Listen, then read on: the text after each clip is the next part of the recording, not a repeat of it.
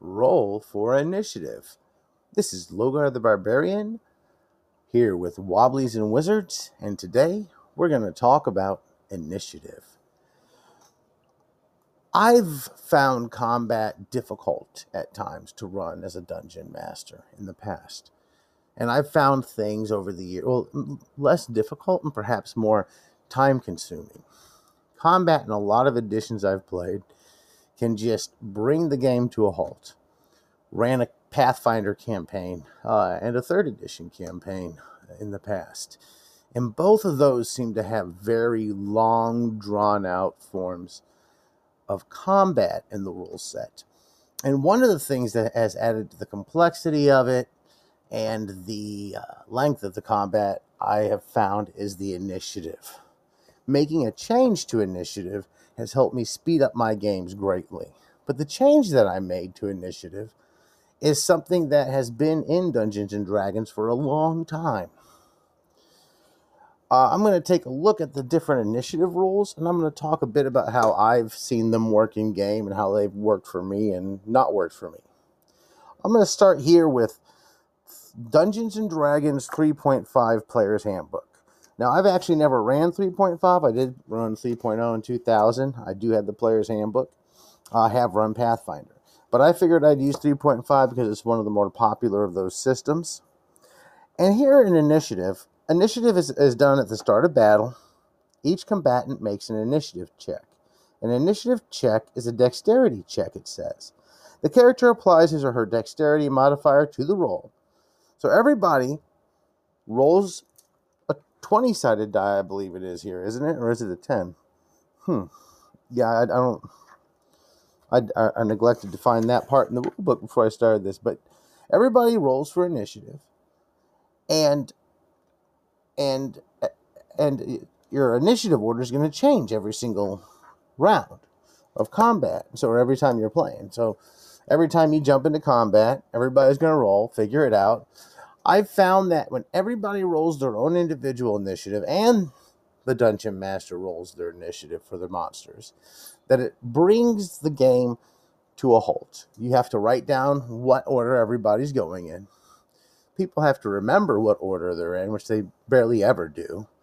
And it just slows things down. Now, I'm going to pull open the 2nd edition Player's Handbook because I was looking at various editions of the official Dungeons & Dragons books, and I'm going to also look at some retro clones as well. I said, how did they roll initiative originally in 2nd edition? I know that many times in our group for 2nd edition, we did individual initiative.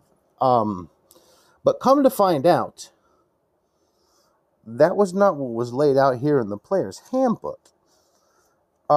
Initiative determines the order in which things happen in a combat round. Like so many things in the world, initiative is determined by the combination of ability, situation, and chance.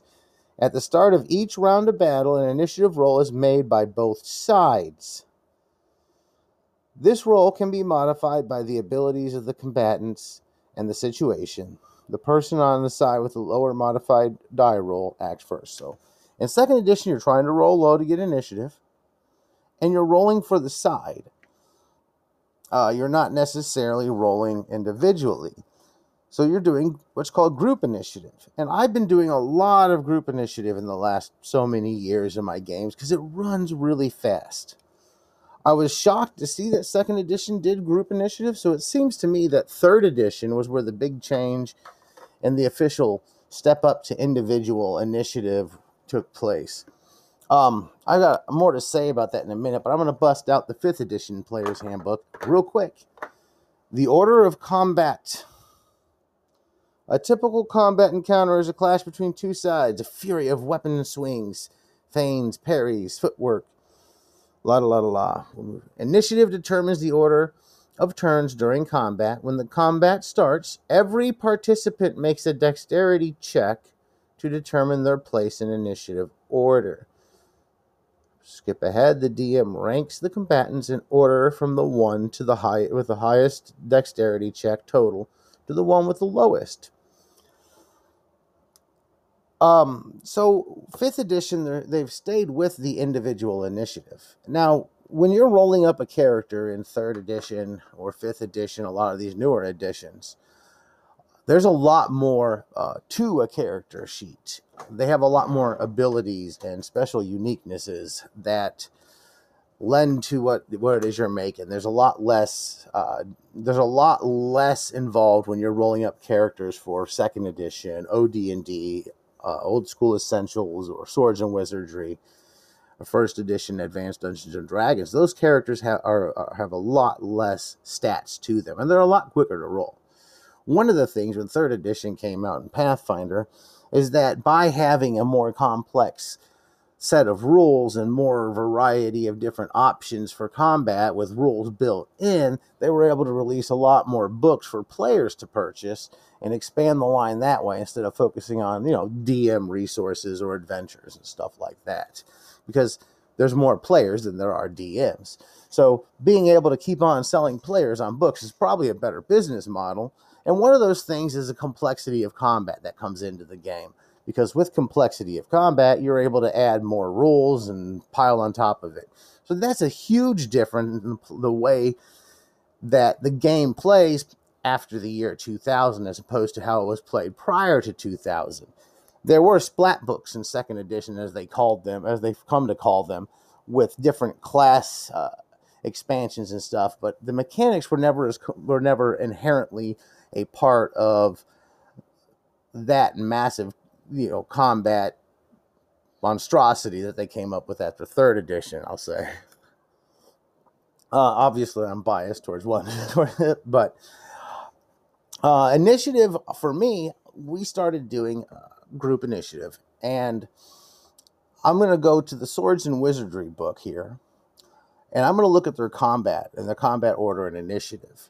They have actually, one of the beauties of Swords and Wizardry is it encourages house rules and modding the game and playing in a way that works for you.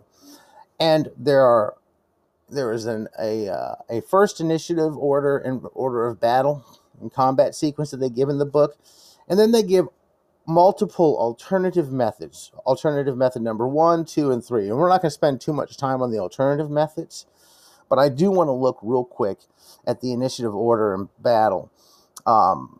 When the party of adventurers comes into contact with enemies, the order of events is as follows. Number 1, you check for surprise, which is done on a 6-sided die. Usually you roll that 6, you're looking for a 1. If you roll a 1, you surprise. There are certain things that give you 1 or 2 or so to get a surprise. If you get surprised, that means you guys get to go, or your side gets to go. The other side can't defend. Boom, they're surprised. After that, you declare spells. The second step is to declare the spells that are being cast. That's not an option for a group that was surprised. Then you roll initiative. Each side rolls a d6. Once again, we're rolling for the side, group initiative. And the side with the highest result is the winner. 1 roll is made for each side, not for each individual. If this is the first round and one group was surprised, the other side gets to go first automatically without having to roll a die. And then after that, the next round of battle is you do movements and missile fires, and then melee combat and spells, and then the round is complete. In the alternative sequences, one of the alternative sequences is really complex, where you get modifiers based on armor, spell level, dexterity, the amount of hit points you have, impact it negatively, your base movement rate, and so on and so forth. I find that combat method sequence, which is rule method number 3 that's given here, is a little too complex for my likings, and that's kind of why I don't really mess with that. It seems more like the newer style. Not really a huge fan. Now, I looked up combat in initiative in the Osric book. I don't feel it's worth really delving into. It's very similar to what's done in Swords and Wizardry. You do the determining of spells, declaring of spells and general actions. Then you determine the initiative, and you get the side that goes party acts. The party that lost the initiative acts, and the round's complete. Excuse me. In the Old School Essentials, they do also give a similar sequence of initiative and combat, but it does give the individual initiative optional rule there instead of initiative individual roll per side. A roll may be made by each individual involved in battle, modified by dexterity. So there is that option. I avoid the individual initiative. The way I do it is one of a couple ways. It determines on what the group wants to do, and it's usually laid out ahead of time. When we're sitting at the table prior to COVID, what we would do is a lot of times I'd say, hey, look, we're just going to round robin around the table, left to right or right to left. We could switch it up. Lately, with COVID, we've been playing a Discord, so we go up and down the list of players as opposed to around the table in the order that we're appearing. It's not really based on our dexterity or the character stats. Nobody really has anything that gives them an advantage over the other. We're all fighting the same bad guy together, so it's a group effort. We're not competing amongst each other with the players, so it works, and I've had no complaints. Now, when it comes to doing individual initiative, I have had a lot of... I've even, for a while there when I was doing it, when I ran my Pathfinder game, they sell a magnetic board that you can move tons of magnetic pieces on to keep track of initiative. It's really a lot more just common sense to me and simpler, easier to deal with. The game moves quicker if we just go around the table in the actual order that we're sitting. And you're talking about initiative between bad guys or villains that the players are fighting, and the players as a group. So that's the way we've done it. We can see the way it's changed over years. It seems to be individual initiative. The initiative is the preferred way of modern styles of the game or modern editions. The modern edition of the individual initiative, I think, might be best for that game because you get a lot of different bonuses and things that people are looking for to make their characters unique within that game system and the mechanic of the system. And when you start changing those modern systems in little ways, they start falling apart. Whereas older editions are a bit easier and a bit more malleable and easier to change, adjust without the game falling apart. But that's all I've got. I'm just going to go over the initiative real quick. I hope some of you may have learned something. Some of you may have already known all this. Have a nice day.